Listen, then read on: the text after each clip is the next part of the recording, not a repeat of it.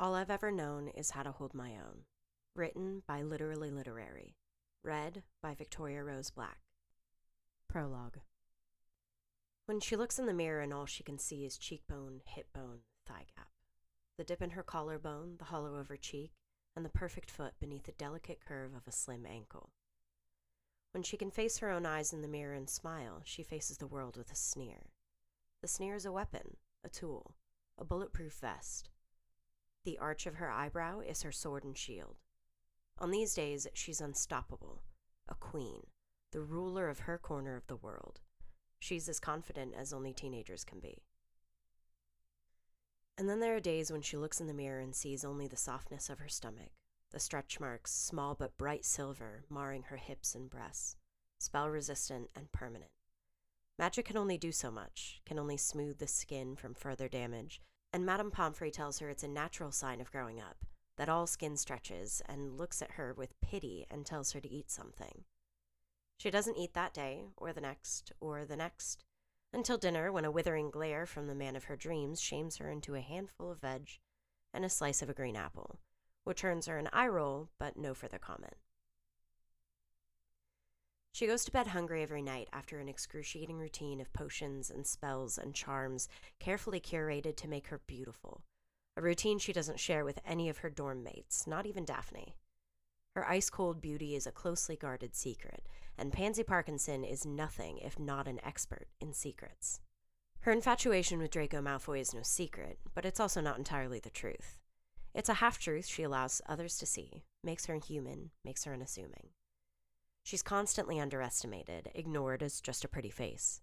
She's lost track of how many secrets she's overheard at her father's dinner parties just by sitting very still on chases or sofas or laps, vacant expression on while ignoring wandering eyes and hands in favor of just listening, learning, and letting her stony heart grow harder.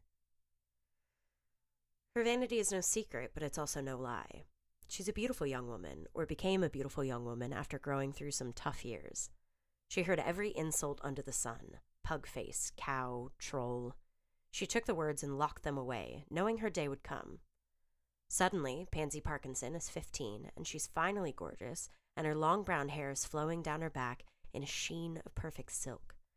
But she grabs a clump of it, and it comes apart in her manicured hands. It's summer. She's turning 16 at midnight, and her life may be falling apart. 6 years about to start, and Pansy can't stop looking in the mirror. Her skin is paler than ever. The dark circles under her eyes stand out more every day she fails to sleep. The gaunt, frozen beauty she's been cultivating has turned harsh and wraith-like, and she knows it's because she hasn't eaten more than a few bites or slept more than a few minutes in almost a week since the man of her dreams was tortured and branded. She rakes her hands through her hair again, and more strands tangle themselves in her fingers. It's falling out. She comes to a decision and her hands act before her brain has enough time to catch up, and without consciously thinking about it, a severing charm is being applied liberally to her hair.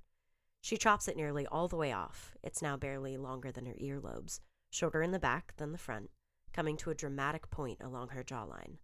It's longer on the right cheek than her left one, and she leaves it like that. It looks intentional, deliberate, in control. One final touch. From her purse, she fishes out a bottle of hair dye potion, guaranteed to be the longest-lasting dye in the world, and the bottle's so black it's almost blue, and soon her hair is too. She spells it dry, shakes it out, finds her own eyes in the mirror again. It's perfect. She can hardly recognize the reflection in the ornate gold mirror. It's a bold new imagining of Pansy Parkinson, and she's never been more dangerous, or more herself.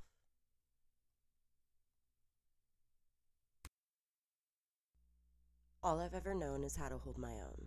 Written by Literally Literary. Read by Victoria Rose Black. Chapter 1. Pansy donned her perfectly pressed Slytherin robes and straightened her prefect badge on her chest.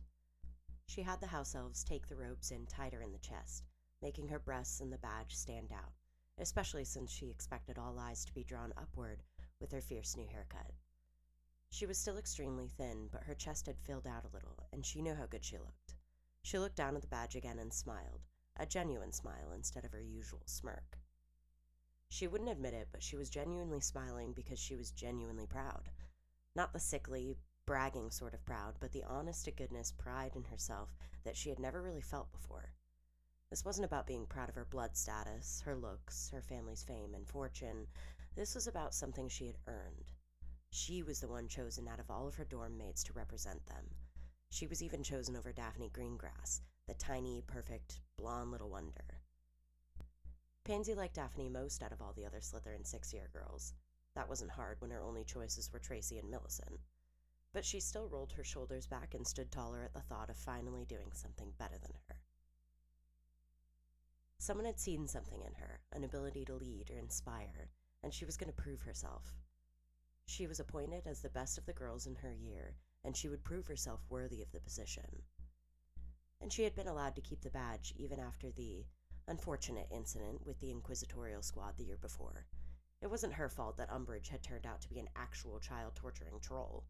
Pansy just thought it would be about detentions and points-taking and more power over her classmates. A soft knock on the door startled her, and Pansy let out a sharp sigh before demanding to know who was there. Pansy Parkinson, Pansy's mother, let herself into the room. She walked in complete silence, even on the dark hardwood floors. She had perfect posture and a resting stare so cold it made everyone shiver unconsciously, even Pansy's father. Pansy worshipped her mother.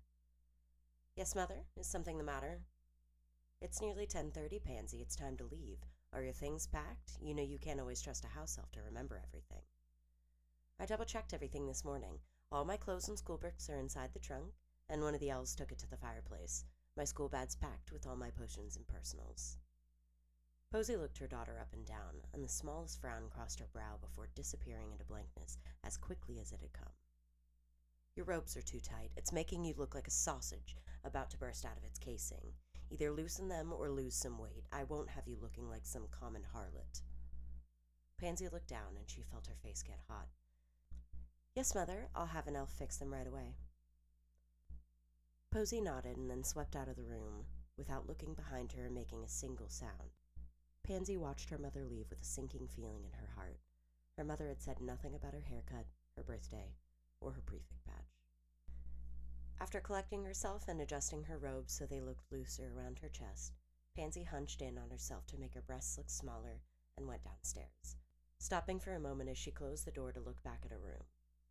She caught her own eyes in the large, ornate, gold-framed mirror on the opposite wall, the mirror that had been her constant companion all summer long. She hardly recognized herself, and she loved it. Without thinking too hard or stopping to think about the consequences, Pansy drew her wand and fired off a powerful bombarda into the mirror, shattering it into 100 million pieces. Each piece rang like crystal and pierced the silence of the manor home. Every shard danced off the hardwood floor and settled among the fibers of the ancient, priceless Persian rug at the foot of her bed. A handful of shards landed at her feet, and Pansy picked one up, feeling the sharp edge against her palm. It stung and bit at her skin. Good. She slipped the shard into her robe pocket next to her wand. She laughed icily and slammed the door behind her, snapping for her house elf to start the cleanup before her father could find the mess.